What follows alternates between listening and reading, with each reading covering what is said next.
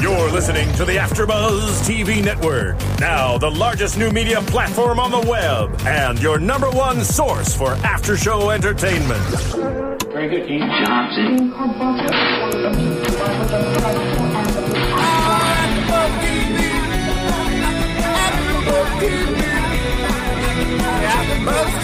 From the AfterBuzz Studios in Los Angeles, California, presented by Maria Menounos and Bing.com, and streaming live thanks to Akamai Technologies, this is AfterBuzz TV's Mad Men After Show. We'll break down tonight's episode and get you all the latest news and gossip. If you'd like to buzz in on tonight's show, you can buzz us at 424-256-1729. That's 424-256-1729. And now, another post-game wrap-up show for your favorite TV show. It's AfterBuzz TV's Mad Men After Show. Mad Men, Mad Men, Mad Men, Mad Men, Mad Men, subtext. Bing is for doing, and we are doing the Mad Men Season 6 after show. I'm Joe Braswell. I'm here with my former Justified co-host, Sean Colbert.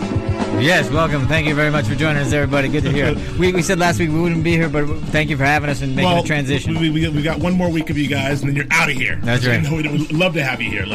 And also Phil Svitek. Welcome, everybody. And the guy who will be here on a weekly basis, Matt Lieberman. Yeah. Hey, everybody. How's it going? Good. So here we are, episode 3. Feels like episode 2 because we had a 2-hour season premiere. Yes. The Collaborators. Which we can talk about what that means. This one's directed by our good friend, hope to be soonly good friend, John Hamm. Yes. I don't really know him, but I met him. He seems nice. So, let's talk about the title Collaborators. What do we make of this? What do we think this means? It could mean several things. We've got multiple parties are collaborating in various affairs. Mm-hmm. We've got Peggy in a way is kind of collaborating with the enemy. Stan.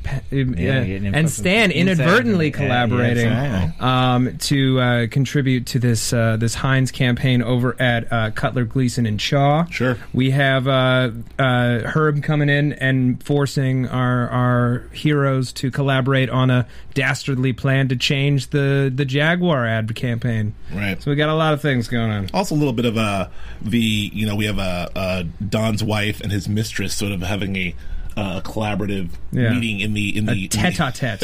A tete-a-tete? Is that what they're calling these days? And speaking of tet, we have the Tet offensive taking place during this episode, and there was a comment made about the North Koreans and the Viet Cong collaborating. Yes. Mm-hmm. So we have a lot of collaborators in this episode. A lot going on. So we've got one of the things that sort of leapt out at me is we talk a lot about Don and Don's. The world in the beginning of this season, we see that the world's changing around Don. Yeah, like Don is still the same guy, same Brooks Brothers suit, doing the same stuff. But the world around him's changing. Everyone's got sideburns. Social change. This is 1968 from 1967. Yeah. His wife's casually bringing marijuana into their bedroom in Hawaii. But even still, when we're at the dinner, when we're out at the restaurant, and they're talking about the Tet, and he goes, "You wouldn't know it because looking at it." So not everything's changing just yet. Exactly. Well, that's one of the things. That's one of the jump off points. We're going to get into Don and his affair, but one of the things that just leapt out at me is just how. The world in this episode that John Hamm directed. There is all through the episode. You have Vietnam talk. On the radio, Donald's there's not even paying attention, but it's on the radio. He makes a point to mention that he shut it out on the day of the dinner. But in the scene, when he's in the scene after he's had one of his liaisons with his mistress, the stuff's on the radio. Pete Campbell in the beginning, there's all kinds of stuff on the news in the Vietnam. Was that our first view of a television remote control? Yes, it was in Mad Men. The clicker, we heard it click. The clicker. And by the way, minor point, but it's interesting because we'll talk about it later. But the campaign that they're pushing with Jaguar is a radio campaign, right? Very interesting. And so the point is the world seems to be happening around them. Like you wouldn't know from them, like they said in the restaurant, you wouldn't know it, but the world is changing around them. This is sort of a larger metaphor for what seems to be happening with both Don and Pete, for that matter. Because Pete seems to be unaware and unwilling to change himself. We'll not talk about Don, but Pete's really sort of stuck in the past too. And we'll get to Pete in a second. I brought this up earlier, and I think that this is just an interesting point. Whenever actors on this show direct episodes, it's always an episode where they're doing some excellent performance work. You know, like John Slattery's episodes not only have a very interesting camera style, but you know, he directed the Honda episode in season 4. I believe he directed the LSD episode in season 5. I loved Don's monologue when Sylvia is feeling bad. Yeah. For herself at this awkward dinner. And wonderful editing. I love the flash forward. Oh, yeah. That was great. A really, really beautiful sequence, which was scored to a piece of opera. Casta Diva is the name of the opera, Norma is the name of the opera, and Casta Diva is the composer, I believe. And interesting, the piece that they're talking about, it's a secret love unites Norma, a seer, with Pollione, the Roman proconsul, who's the father of her 2 children, but he's grown tired of Norma, and now he's seeing a younger woman who he's trying to convince to leave Rome with him. But her friendship with the older woman leads to her downfall when she tells the older woman of what's happening. So it could spell bad tidings for Don due to the friendship between Megan and Sylvia that's starting to develop. That's a lot of foreshadowing there. It's a lot of foreshadowing through operatic translation you did on the fly. Matt Weiner, man, that man's crazy. Well, let's jump into to Don specifically and Don's affair. I mean, people last season seemed to be clamoring for the old Don. You know, I mean, last season was all like, we got this domestic bliss Don, and we kind of miss the old, carousing Don. And at the end of last season, there was that bit where the woman asked, "Are you alone?" And it was just some big thing, "You're alone." But so here we see him at season 1, and we finally see him at the end of the season back to his old ways and cavorting ways. But we get into in episode 3 here, we actually get into unpack that affair and how tangled it is. I think it's the most complex affair that he's ever been a part of. Just because it's so close to home. I was just going to say, proximically, it would have to be complex because they know each other so well. But I think Don, too, I think it escalates because Don wants it that way. When the doctor comes into the elevator, right off the bat, we see this. And it's almost so simple for Don to be like, I forgot my cigarettes. Yeah. Right. And it's funny because the doctor's response, you should really look out for your health or something like that. Quit it. Quit that. Yeah. This is what he says. Like, right. Does he know? Well, no. He plays with fire because he wants to get burned. He talks down to Sylvia. So literally, the cigarette's the metaphor. Literally the cigarettes, but also literally with Sylvia. Metaphor? I don't think you can do that. But anyway, go ahead. Yeah. Well, hey, it's a literal metaphor. Hey, man. Literally, metaphorically speaking. On the new Mad Men After show, you can literally have a metaphor about anything. Okay. I'm with you. Go. You run with it. Yeah. So. As much as he talks to Sylvia about not hating herself and not having this self-hatred, I think that we got an interesting point with the flashbacks this week of Don and his mother at the whorehouse, and he has his run-in with the guy who runs the rooster. The rooster. Call him the rooster. He's the cock of the walk, and he not only he's in charge of all the hens, but he makes the morning come. He's in charge. So he's not. But Dick Whitman is not able to save his mother from this guy. Right. And I think that one of the reasons that he hates himself so much, beyond all the other reasons, this root thing of just he wasn't able to save his mother. He wasn't able to save her when she died. He wasn't able to save her in her lifetime. He wasn't able to save her for any of this. Yeah. So, he doesn't deserve this marriage, which, while not perfect, is loving and clearly Megan real. Loves him. She loves him, and she's not fake. She's not a Betty Draper. No. She's not going to recede into some kind of psychosis. She's really present. But at the same time, their relationship is in many ways based on fear. I mean, just look at how much she had to tiptoe around the miscarriage. The fact that is this something that you would want? Right. And she doesn't even accept the fact that it's what we want or you want. It's okay, and she's not accepting of that fact. Which really mirrored the dinner scene between Sylvia and Don, where they keep asking each other if they know what they want for dinner, and then it becomes really what do they want in their relationship. All of the things that that Dawn sort of initially Dawn loved about Betty Draper was she's this perfect person, the ideal woman. They were together for this perfect life, but then he went off of that because it was too perfect. It was just not what he wanted. Everything he loved about Megan is the fact that this felt real. This felt real and this felt different. And now we sort of see them slip into this mode where it's like it's back to being this sort of cookie cutter perfect thing. And I think Don's bored. And he wants out. But obviously, I think the proximity, him having this affair in his building, is obviously self-destructive for the reasons, and it's like it's certainly convenient though, isn't it? I mean, you got to like it, right? Come on, elevator. But it's really, I mean, God, I've already my predictions locked and loaded. I can't see how they don't get caught like immediately. No. Episode 5 or something. This is just the proximity, ins and outs, the doctor leaving, him entering, her exiting. It's like a screwball comedy. Yeah, it is. Yeah. It is very much so. No, I think they could honestly carry this out. I mean, if they really wanted to, they could carry this on for seasons to come. Only because as him and the doctor continue to get closer, it just reminds me of the movie Double Indemnity. Yeah, where Fred McMurray. Yeah, the reason why they couldn't catch the criminal was because he was a close friend of the guy who was trying to catch him. Yeah, and so, but the closer you are, the less likely you're. Yeah, but the only reason why I don't think they could keep it going is that Don would get bored. Yeah. Well, that's on Don. That's not him getting caught. That's true. No, he may get caught. He's never going to be happy until he stops running from himself. Right. And one interesting thing that I noticed in the first time that Don and Sylvia were sleeping together in the episode, and he pays her. He gives her money. Yeah. Exactly. Right after we saw this whorehouse flashback. Yeah. And he continues to distance himself from these women by making it a transaction. Right. As we saw in that wonderful... Well, isn't it, though? Really? Well, is it, John? John Comerford setting the calls back. It's not even 10 p.m. And by the way, I'd say Double Indemnity 3 times fast. No. Double Indemnity, Double Indemnity, Double Indemnity. Oh, look at you. It's interesting. To me, that scene when they were first together, it's interesting the power that she also has over him because she put him to bed.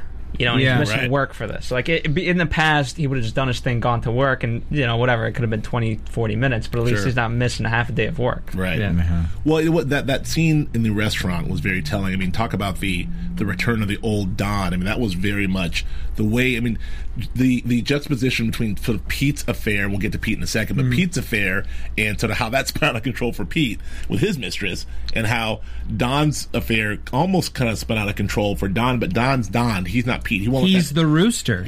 Don will not let that happen. So the minute she got a little squirrely, he said, "You know what? You can play this game all you want, but I'll be taking your clothes off in about 10 minutes. So let's knock it off. So order a steak Diablo, order a Branzino. Let's get this done. Let's get out of here." Yeah. That was vintage Don Draper. That was some good. It's so strange though, because last week though, when she was asking him, "What do you want the New Year's resolution? What do you want for this year?" and he says, "I want to stop doing this." And then clearly this week. That's all he cares about. Right. Well, I think sense. I mean, even at the dinner, he was saying, "Look, I want to do this. I want to, I like being with you. As soon as you have a different idea, that's news." Yeah, exactly. It's he's not interested in, even though he wants to stop doing this. Not gonna. Well, yeah, but I think Don, it's situational. If she was one way, he reacted to her. She was, kind of being out and saying, "Where are we going with this?" And Don is Don, so he just turned it around and just said, "I want to be with you every day. I think of you all the time." Like he just sort of turned it up. I think if she is, which can't be the truth. It's not the truth, but Don knows what to say. Oh, Don's Don. He knows what to say. Yeah, exactly. Speaking he's to the audience. He knows exactly what to say. Mm-hmm. So, and I don't know. I guess we'll get into predictions of where this is going later. Well, but let's talk about the. I definitely want to talk about him at the end, where he makes that. She says, you can't knock like that. He's home. Yeah. Mm-hmm. Yeah. And yet they still agree to see each other the next day, and then he goes. He can't even get in the door. Right. I mean, he looks so pathetic. Yeah. Can't go into his own home. It's a definitely. It's too real there. My wife just had a miscarriage. Right, yeah, but it's also there's two Dons. There's the Don that sort of, so every now and then we see the Don the Don Draper, with the pocket square and the tie, with brother suit. And we see Dick Whitman, and every now and then we see Dick Whitman. I think that was definitely a Dick Whitman moment there. We saw him outside the door, like interesting. His name was Dick Whitman. Hey, I didn't name him. So speaking, let's move on to. But before we move on to Pete, I want to thank all of you for listening to us on iTunes. we really, really appreciate your wonderful patronage on iTunes.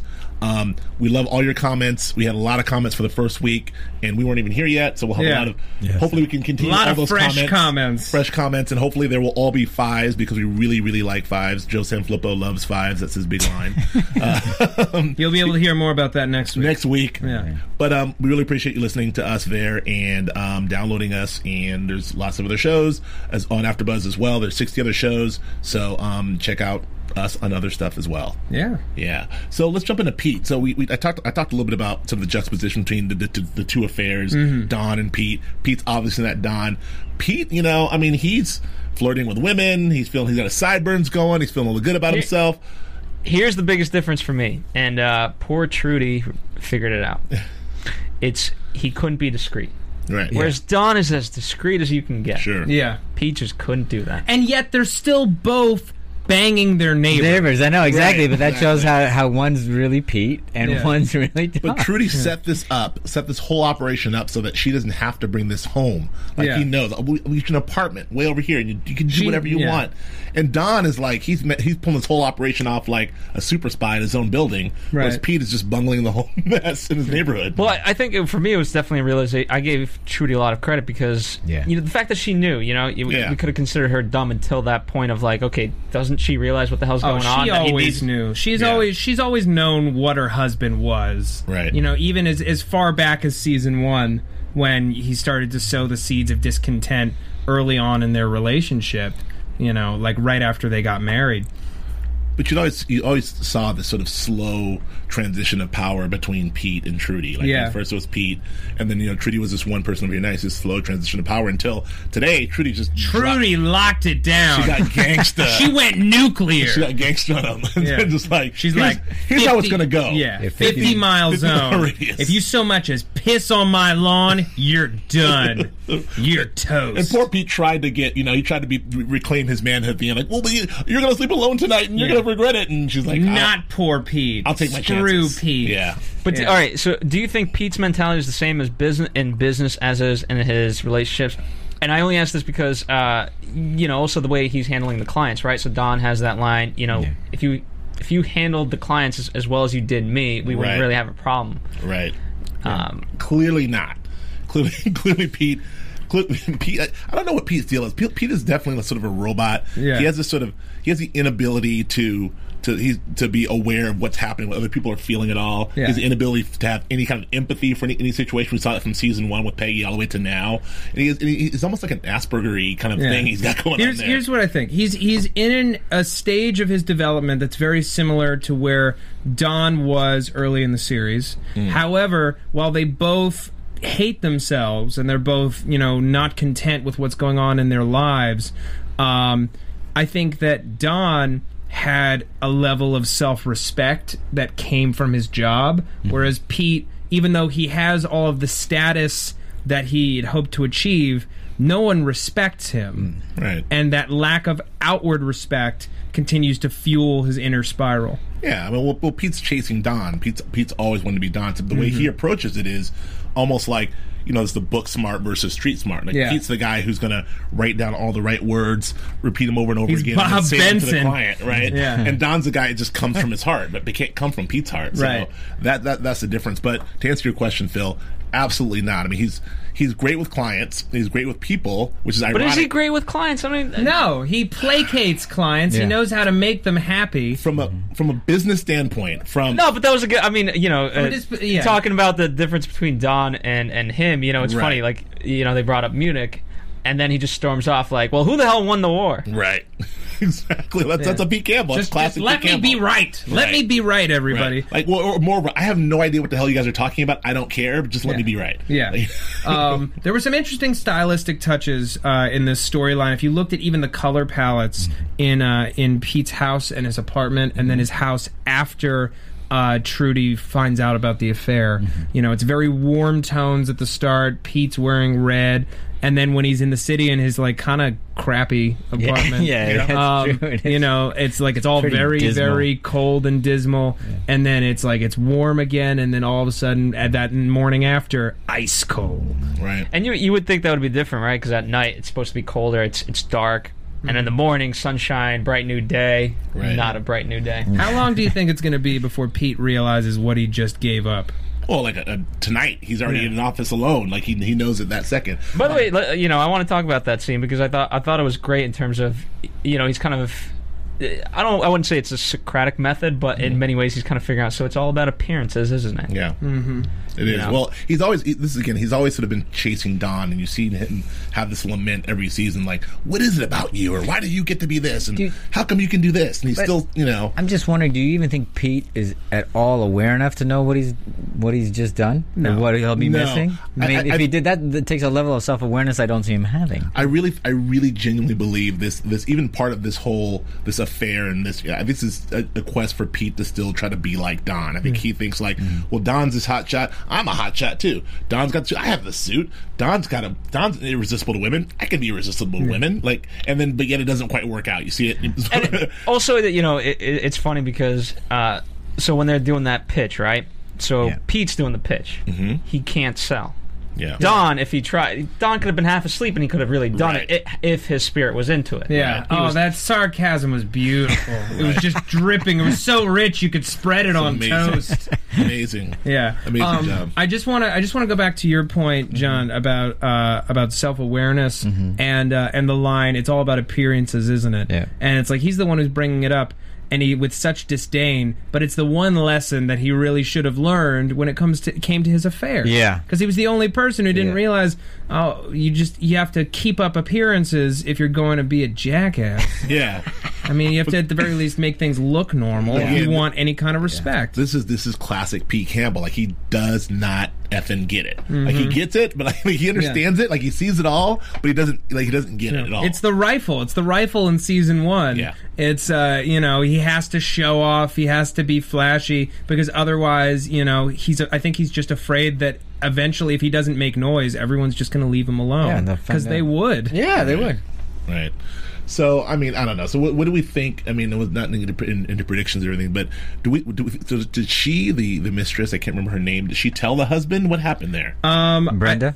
Yeah, Brenda. She either told the husband or he beat it out of her. That was a brutal beating. Her nose was broken. It was brutal. And that line, Pete, when Pete and Trudy are arguing over who's going to take her to the hospital, and he's like, she offers to take her, and then he's like, oh no, I'll run you over. Yeah, I'll run you over. He's because he realizes the bomb that's just gone off inside his house. Well, I like the husband, the mistress's husband's shout out, "She's your problem now, Campbell." Like, that's And she's not even like, you look at the difference in their mistresses. With Sylvia, you've got a level of warmth and humor that what's her name again? Brenda just does not have. She's at this apartment, and Pete offers everything under the sun. And she's like, "Oh, I don't like that. Yeah. Oh, I'm fine. Yeah. I'm good." And like, I was half expecting her to like recoil when he went up to kiss her. Well, she was nothing at the moment. In the beginning, she was just. It was almost like she wasn't present. It took her a second to really. Well, Pete Campbell's not going to get anything even close to an intellectual. He doesn't have game. He's not going to any brain cells firing. He's not going to say, "I'm going to take your dress off and have it actually work and have this going on." The hand on the neck. Yes. Oh wow! I'm suddenly I'm very getting the warm. vapors. I'm suddenly very warm in ways that I can't even explain. I took off my shirt when Don Draper said that. Oh yeah, it was the hottest thing I'd ever heard. Well, look at his instinct going from, as you talked about the drinks and all that, music, to, "Hey, I like your lipstick." Right. Like, talk about not subtext. Yeah. That's all right. Thank you. Pete No Game Campbell. Yes. That's all right. So, but since we're talking about it, because you mentioned it earlier, is he ever going to realize what he's given up or what he's screwed up? So, So you obviously think Trudy's a huge catch then. I think that Alison Brie is a huge catch. I get that part. Yeah. No, Trudy Campbell is a huge catch. Yeah. She comes from money. She's responsible. She's smart. She's beautiful. She keeps a good house. And she let him do whatever the F he wanted. Yeah. Because she loved him enough to just let him do it. Right. You know what? Like he was not a great husband. She was a great wife. I concur wholeheartely on all points, especially about the Alison Brie being drop hot. Mike. That's basically lock on the studio. Also, I mean, she's in large part responsible for the advancement in his career. Yeah. You know what I mean? She's the type of wife you want. She's a quintessential supporting wife, like by your side. You know, Yeah, during that whole airline debacle. Sure. Yeah, she was right there, and she sacrificed for him. Damn it, Pete Campbell. Exactly. What's wrong with you, man? No, What's wrong with this guy? He knows. I agree with John. I think he knows what he lost, but I doubt he'll ever admit it. No, because he's never. I don't think Pete Campbell's ever admitted to anything he's done wrong. He might beg to get it back, but he'll never admit to anyone except maybe Trudy that he was wrong. I don't think even to her. Yeah, has he ever has he showed any remorse, any kind of vocal remorse for anything? If it had, or even awareness, if it had strategic value, he would do it. Here's the thing: I think even Don gets mad a lot, right? Mm-hmm. But at the end of the day, he still has rational arguments. Whereas Pete gets mad, he looks like a child. He storms off, says nonsense. Who won the war? You know, that's his comeback. Mm-hmm. You know, so which kind of a strong comeback, but no, he's a spineless weakling. Yeah, it would have been a stronger comeback if he'd stayed. I want to talk about the opposite of spineless weaklings to me, which is Peggy, my girl Peggy Olson. Oh yeah, over there at Peggy Westside, the Quest girl. Yes, over there at Cutter, Gleason and Shaw. Yes, Cutter, Gleason and Shaw. Is she really as strong? I mean, yes, they're making her out to be the new Dawn and whatnot, or in comparison. Oh, they don't even need to make her out. She's the new Dawn. Mm-hmm. Yeah, but that was a terrible motivational speech. Well, it's you or you, but the work needs work. Well, but it's not you. She's the new Dawn in work only. Like she's. Yeah. And this is the question I have. Dawn didn't love give that scene. Well, I love that scene, but the question I have is, did she have that reaction because she has such contempt for these guys? She really genuinely like these guys. They work for me and they do, but they suck. Is it because she's so good and she expects work at her level, or because she genuinely doesn't know how to interact with people? I think it's a bit of both. Yeah, I think it's both. You look at Don's management style. She's the only person that he ever encouraged, and that was only behind closed doors. Yeah, you know, she expects the level of work that she's putting out because that's the only way that she's going to be able to make the best possible campaigns, do the best possible job that she can, and now she kind of knows how it feels to be Dawn because that's how he felt every time she brought in a crappy campaign. And let's not forget, she came from being a secretary. She in the early 60s. She has that great moment with her secretary where she's like, you know, they've bonded at least. Because she respects the secretary, I think mainly because she's a woman. I think she came that this is the one piece that that no one can understand but Peggy, is that she overcame being a secretary in the early 60s in that misogynistic office at that time to being a copy editor or copywriter to doing great work. One of the first. With all kinds of shit the whole time, including from Don, to break through that and then finally be recognized for her work. And now she's like, you clowns can't even be funny? Yeah. You know, you can only be funny when you're making fun of me? Yeah. Dick? She hates these guys. You know, I hate these guys too, actually. Yeah. I'm with her. Oh, they're pathetic. You look at how they're dressed. Like they're just meant to be. They're like drones. They're like worker drones. Sad worker drones. The thing that she hasn't realized, right? And you know, we'll obviously talk about Stan and because she's right, as Stan says, I love we're their equals. Friendship. It's a great friendship, but here's the thing. You know, she has to realize the higher you climb, the more alone you will be. Right. Oh yeah, when this Heinz thing blows up in Stan's face, that's the end of that friendship. But even before then, she thought like yes, that she was leading this team of 3, but that they would respect her and they would rise above the level of making these kind of jokes, as with the Quest thing. They're not. They're lesser than you, and they will pull this stuff. Right. Yeah. At the same time, though, she's not showing any development in terms of her management style. I mean, like we just said, Don did give her good insight behind closed doors and encourage her, etc. She's not using any of that. Well, I think she has that. I don't think that's she doesn't have that gene yet. Well, but that's my point, is that how do you not recognize, well, look, if you're the next Dawn, she isn't learning what not to do because of who Dawn was. And I'm going, and that to me is like, I want to see her be able to take all that stuff and get rid of those stuff that doesn't work. And I just want to see more of that because I think she's smarter than that. There's a lot. I mean, that's a lot to do too. Like you know, some people are, you have this problem in television. The big thing thing with television folks Yeah, is you're writers, you're head writer, you're best writer in the world. You get your show gets picked up, and then you're the boss of a multi-million-dollar organization. Yeah. And you're a writer. You don't know what the hell you're doing.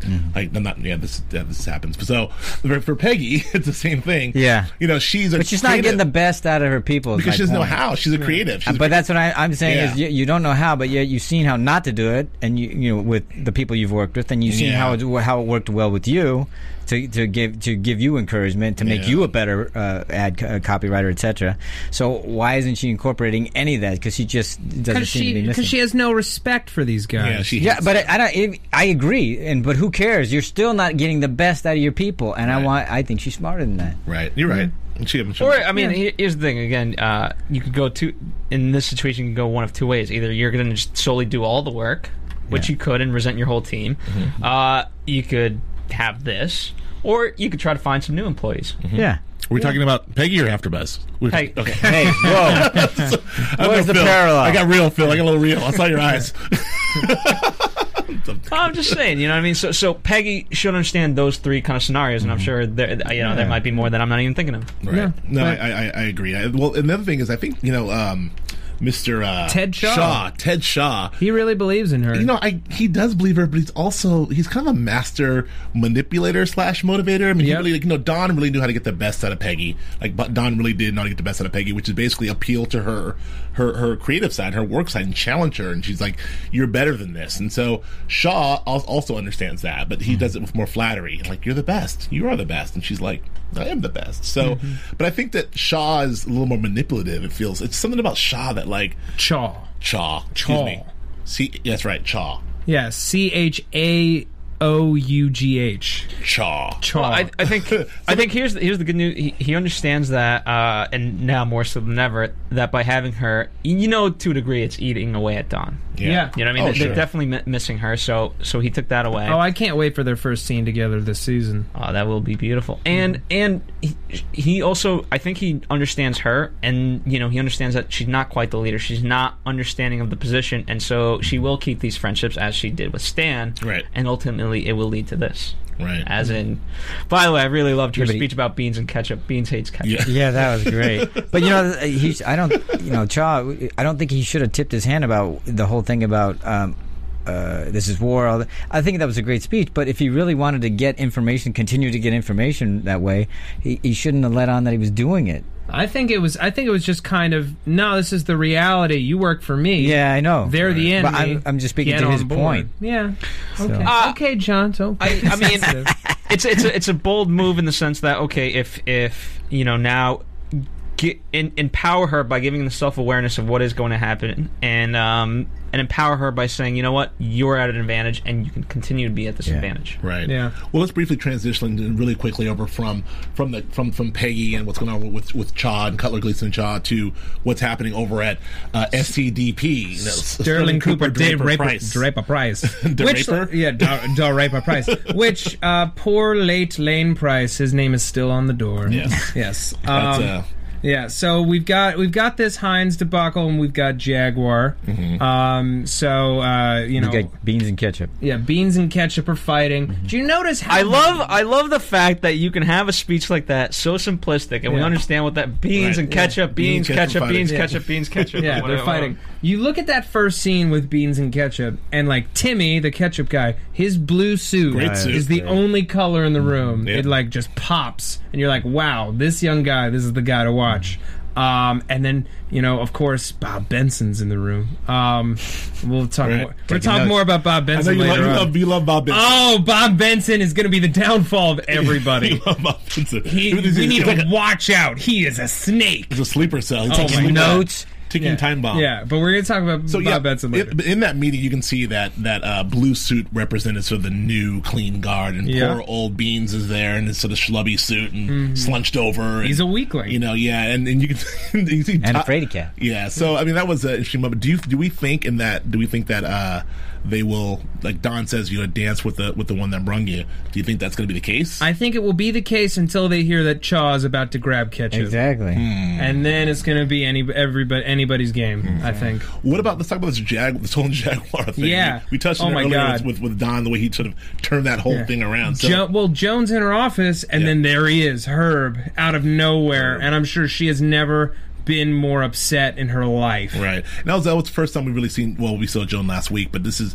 Joan, again, Joan being Joan. It's kind of what you want from Joan, and which is completely in control of the situation, like at her desk, completely, but here's the thing, she's in control, but at the same time, she looks like a secretary. Yeah. Whereas, she's a partner. Yeah. That's not the position, not the position you want to be caught in. Yeah. That's better than the last position she was in. Hey-o. Show some respect. Sorry. Man died for this company after that happened. Yeah, show some decorum, sir. So he has this, my man, has this great idea to sort of push, the luxurious Jaguar brand through local radio channels to be able to come on down to Herb's Jaguar, where you can get a Jaguar for over $10,000 because you can afford that, right? New Jersey. Sort of a self-serving, like really, what kills me about used car salesman, right? Like as Don puts it in the meeting. What kills me about this is that Pete, this is back to Pete just being so tone deaf. Like, he's all about sort of serving the client. Even Roger Sterling, to a certain degree, is really about servicing the client. Yeah. And Don's about ideas and sort of what's best for the campaign. So Don's against it.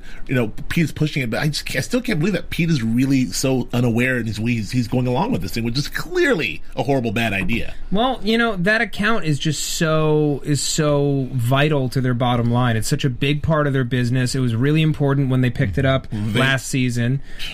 So in his mind, he's trying to protect the company. He's going to do whatever the client says. They made poor Joan sleep with dude. Exactly, with Herb. Yeah, well, that's Herb. I think in many ways that's why Don is hugely resentful. Oh yeah, no, Don hates him. He was against that from the get go. Yeah, and we see another example of Joan and Don's bond when all she does after she sees him, she walks into his office, she pours a gin, and she's just like, he's here. That's all she says, and she just stays there sipping her gin. Mm-hmm. So in the spirit of Don's back, we saw Don be the seductive manipulator, gigolo.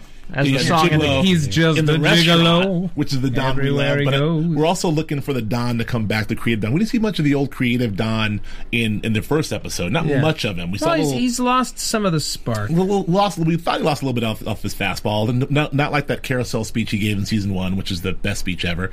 But in this episode, even though it was that sort of lean back, sarcastic thing, that was Don. That was masterful. That was the most on fire I think we've seen him since like the middle or even the beginning of last season. Yeah. Like he's been kind of off his game since season 4 in many respects. Like not firing on the level of Lucky Strike season 1 kind of stuff. He's getting older, he's getting less focused.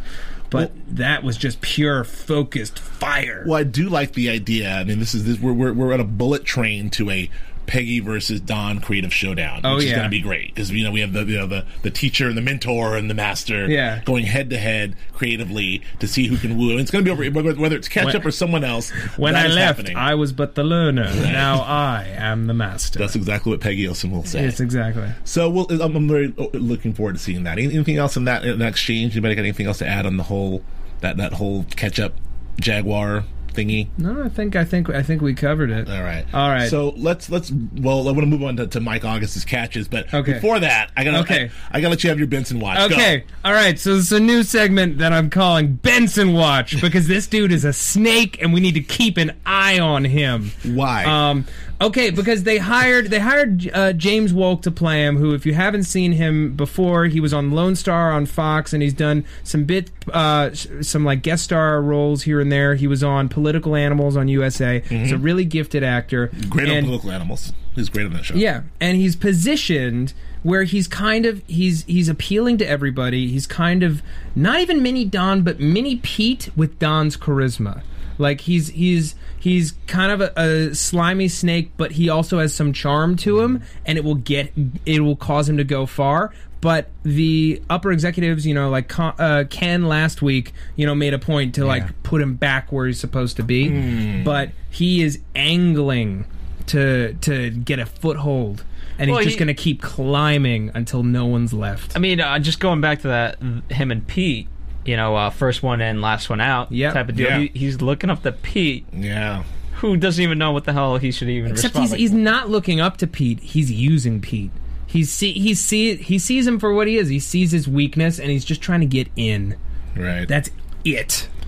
We'll see. We'll keep an eye on Benson. He's just gonna creep around the background of like another 5 episodes, and then he's gonna have a big episode where he suddenly gets clients. I'm telling you. Sterling Cooper Draper Benson. Is that what you're saying is gonna happen? Yes. It's not a joke. How many episodes till Sterling Cooper Draper Benson? That's all he wants. No. By the way, whatever happened to Ginsburg? Ginsburg's there. He's got his wacky mustache. Yeah. But where's he been?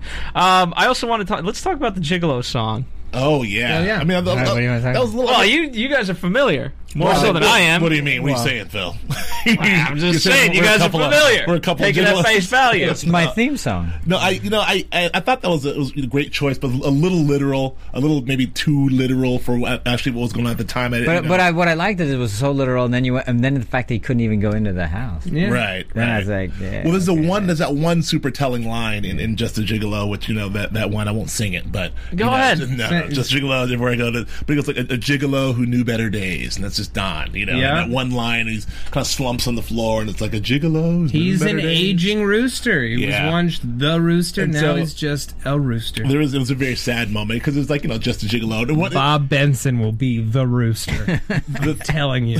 The thing about that song, just a really quick thing about that song, is that it's a song that's a happy sort of perky song if you listen to it without really digging deep. If you don't listen to the lyrics, you think, oh, just a gigolo.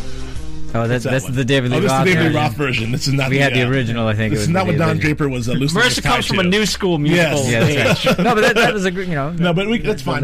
But it's a happy song, and it's about a gigolo. What's wrong with gigolos? They're great guys. But he's just having a few laughs with some ladies. Are they great guys? He's having a few laughs with some ladies. Did you see the David Lee Roth video? He was having a great time with the top hat and the ladies. Whatever. No, but on the surface, it's a cool thing. But if you dig deeper into the lyrics are really, really sad. Yes. Like really pathetic. sad. It's like, the lyrics are like, I'm just a gigolo. It's a sad song. So a lot like it's a Don Draper. song. Like on the surface, he's this great sort of dashing guy who does, well, it's all about appearances. Womanizer and, swirling the glasses. Ripper-offer of dresses extraordinaire. But underneath, he's a sad guy who maybe has seen better days. He's just a poor kid that saw his mother did. So that was cool. I mean, I thought it was a little literal for the situation, but it's a perfect music choice, maybe a little too perfect, but I couldn't have done anything better. I just want to make one last point. The last sort of day or so of the episode took place on January 31st, 1968. Yep. For those of you trying to mark time on this series, we had that episode of The Tonight Show that got preempted for coverage of Vietnam, which was that night, January 31st, 1968, the day of the Tet Offensive. So things are about to get super, super real. We're at the beginning of 1968, largely known as one of the most tumultuous years in our history. Yep. Giant cultural shifts, giant cultural upheavals, Vietnam War, assassinations. Like we've got the Tet Offensive. So stuff's about to jump off, and we'll see how it affects our Mad Men crew, who seem to still be talking about Munich. And again, for me, the interesting part of all of this, goes back to that restaurant scene. Of they're not affected, and I think Matthew Weiner speaking to us today. I mean, think of how many wars we were realistically involved in. Still, and we were told to go shop. And we're still here talking about Mad Men on AfterBuzz TV. Sure. Not that there's anything wrong with that. I hope not. Undersell. Well, but there is something about the cultural shift between where they are as advertising guys, because one of my other coworkers from another job pointed this out, said that it's this juxtaposition between these people who are selling stuff to a culture that is rejecting being sold to. So at the time you have this counterculture who's sees consumerism and being sold to. Yeah, we kind of saw that last episode with Betty and the kids in the house. And then it's their job to sort of foist this idea onto these people. And it's how Don tried to wrestle with that last episode when talking about that metaphorical love, and don't talk about love in that way. But that'll be really interesting to see how that plays out. Well, I think no matter what, Don always believes. He said this in the past seasons of love is there because guys like me invented it. Right. I love that line. You know what I mean? And, Yeah. and so I think he still holds on to that very belief that he'll make anyone. That's a believe season anything. 1 line. I love that line, I think. So anyway, so we'll see what happens. It's a tough year to start to be selling shit in 1968. I gotta tell you that. So, but if anyone can do it, it's Don Draper though. Yes, sir. And Peggy Olson. So let's get into our guy Mike August really quickly. Mad Men super fan Mike Catches August of the week. Catches of the week, and he's still got some from last week we have that we didn't get to. Like we missed something. Yeah. So why don't you want to drop some of those on us? Oh yeah, let's drop some bombs. Don is finally facing the fact that while he's a master of selling the idea of happiness, it's something that he can't handle. You know, he's somebody, he calls Dr. Rosen a friend, but ultimately he says, you know, if you completed the first open heart surgery and you can say that it was because of a Leica, that's really going to help me out. You know, ultimately he's still angling and he's still telling people what they want to hear to get by. We have some interesting subtext. Roger said Don was just saying what everybody else was thinking, which, you know, speaks to the fact that Don knows what people think, but he doesn't know himself. Mike mentions that Don was wearing blue pajamas in this episode. For clarity, we're talking about last week. That's why they're called Catch of the Week. Catches because we missed catches them. of the previous week. Yes, clarity. Yes, so he was wearing blue pajamas, which symbolizes how cold he is inside, and there were numerous references to hot and cold through the episode. You know, Mike goes through each episode frame by frame, like the Sapruta film. Fine-tooth comb. It's taken him an entire week to get to the 2-hour premiere to come up with these tapes. To give us these two pages of catches. Continue. So when he was talking to Betty, one of the squatters said, you know, I would so much rather be hot than cold. You know, hot being able to feel and be alive. You know, how they were in Hawaii, where Don was having this, you know, religious experience. Cold being dead and emotionless. Sterling was cold when showing no emotion when he found out that his mother had passed, and he was hot at the funeral with his outburst of raw emotion. And even Peggy mentions that her coffee has gone cold. Ooh. There's lots of hot and cold, in tonight's episode too. Pete, his last question was, "Is the temperature okay?" Right. So it's just, it's an interesting tie back. Yeah, and there's also an interesting parallel between Megan and Don, where Megan's talking about having sex while high because it's more intense, and then Betty is making these horrifying rape jokes when she's talking about spicing up their relationship. And, you know, neither of them are really being satisfied, especially, you know, in these tumultuous times, and they need bigger thrills. You know, to stay happy, much like in advertising, where everything needs to be pushed. We saw Betty get her try to get her thrills in season 2 or 3 when she went out and had her little outing. Yeah. So that was her tete-a-tete. Her tete-a-tete. Yeah. Offensive. Anyway. Yeah. So great. So Mike August, keep them coming. I'm sure you'll have tons more from episode 2. And we will read them next week. Yes. And by the way, you know, fans, write to us again. Our big thing is we just get the conversation going. You guys actually have a whole week to think about it, rate and comment, and you know, it helps us formulate an opinion for the next week. Yes. So let's. This has been great. Let's jump to predictions. One last thing on that. Well, no, it's part of predictions. Yeah, it's part of predictions. No worries, Marissa. Let's do it again. TV predictions. All right, so the thing I was looking for last week... this is a catch. This is a catch. Was Faust, and I'm going to butcher the name of the devil in that. Mephistopheles. Say it again? Mephistopheles. There you go. So that's what I was referencing. I don't know what I was trying to go there with that, but that's what I was trying to reference with my Thank you for bringing it back. Okay. I can't say double indemnity or Mephistopheles, so I'm in trouble. You guys... All right, so, by the way, so the predictions... Well, the teaser is as great as ever because it shows us nothing. Yeah, Mad Men teasers are the worst. It's so ambiguous, and none of the lines mean anything. Yeah, they're made to feel weighty. It sounds like they're just going, okay, they just throw this, throw that, put this out there, or they purposely trying to be... But here's the thing, obfuscating things. It's the show is so interpretive in nature that how can you come up with a teaser that's going to show anything? Because I don't even know why they bother. It's like, why do they bother? Yeah, but it's like a fun puzzle. I mean, they're well edited. There's no fun puzzle. You can do that. That's like a puzzle you can do that with other shows and kind of figure out the through line because you know many shows kind of have a more direct plot line. Yeah. You know, A, B, and C storylines. This, it can go in so many ways, and I think the plots are built thematically, but not on not in a certain direction. All you can do is you can get kind of a sense of certain characters that are going to get a push in that episode. Like when last week's teaser, I was pretty sure that that Pete was going to have a big episode this week, and he did. Well, I like to think of these sort of like a name that tune. Like you get 2 lines to sort of figure out what's going to happen with the character. So or 2 words. So it's like if Don says, "I'm sorry," you had Cooper saying that's not happening, or whoever it's. And that means he's gonna die. But half of the teaser is just a reaction shot. Right. Well, then there's somebody like, there's that. What the heck? What? Yeah, I'm gonna give my predictions in the form of a Mad Men post episode teaser. Here we go. And I encourage that everyone do the same. Okay. All right. This steak is cold. By God, I don't know what you're saying. John, your prediction? I left the milk outside. All right. Call him again. Joe's What? lost it. I have to pee. There it is. That's good. All right. No. And This is where Marissa cuts to her reaction shot No. if you're watching. But I do want to break our format. I have one prediction, which is we already said it. Yeah. What's that? Don is going to get caught in that building in a horrible way that will include Megan and the doctor, and we'll see how he reacts. All right. I think that's too easy for Don. Well, that's you. I'm sorry. I think that is too easy for Don, and that's why I dispute it. With me. Okay. All right. Anyway, where can we follow you, gentlemen? Yes, you can find me, Joe, on Twitter at Joe K. Braswell, or at ESPN's Grantland.com and Extra, and here on the Bates Motel After Show and the Americans After Show and the following After Show. Right.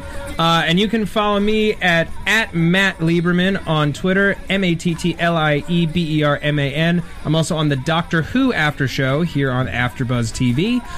You can also find online web comedy at VLYTV.com. And if you live in the Los Angeles area, you can come to, I do sketch comedy at the Improv Olympic West, first Sunday of every month at 7:30 p.m. as a member of DJ Fawcett. And John, go ahead, sell yourself. Be like the Don that I know you are. Sell it, John. Here's what I want to say. I want to thank you both, Matt, Joe, for allowing us to sit in here, for making this transition. You're very welcome. We know Through these troubling times. That's right, these tumultuous times. We know we're leaving it in very capable hands. We're looking for big things from you, so we expect some great shows, and I'm looking forward to listening to them. Well, thank you. Thank you. We'll be And follow us here at AfterBuzz TV, Twitter, Instagram, Facebook, all that fun stuff. Yes. The stuff that didn't exist in 1968. And we'll see you next week with Joe Sanfilippo and some more folks. All right. From Bing.com, executive producers Maria Menounos, Kevin Undergaro, Phil Svitek, and the entire AfterBuzz TV staff, we would like to thank you for listening to the AfterBuzz TV network. To watch or listen to other after shows and post comments or questions, be sure to visit AfterBuzzTV.com. I'm Sir Richard Wentworth, and this has been a presentation of AfterBuzz TV. Buzz you later. Buzz you later. The views expressed herein are those of the hosts only and do not necessarily reflect the views of AfterBuzz TV or its owners or principals.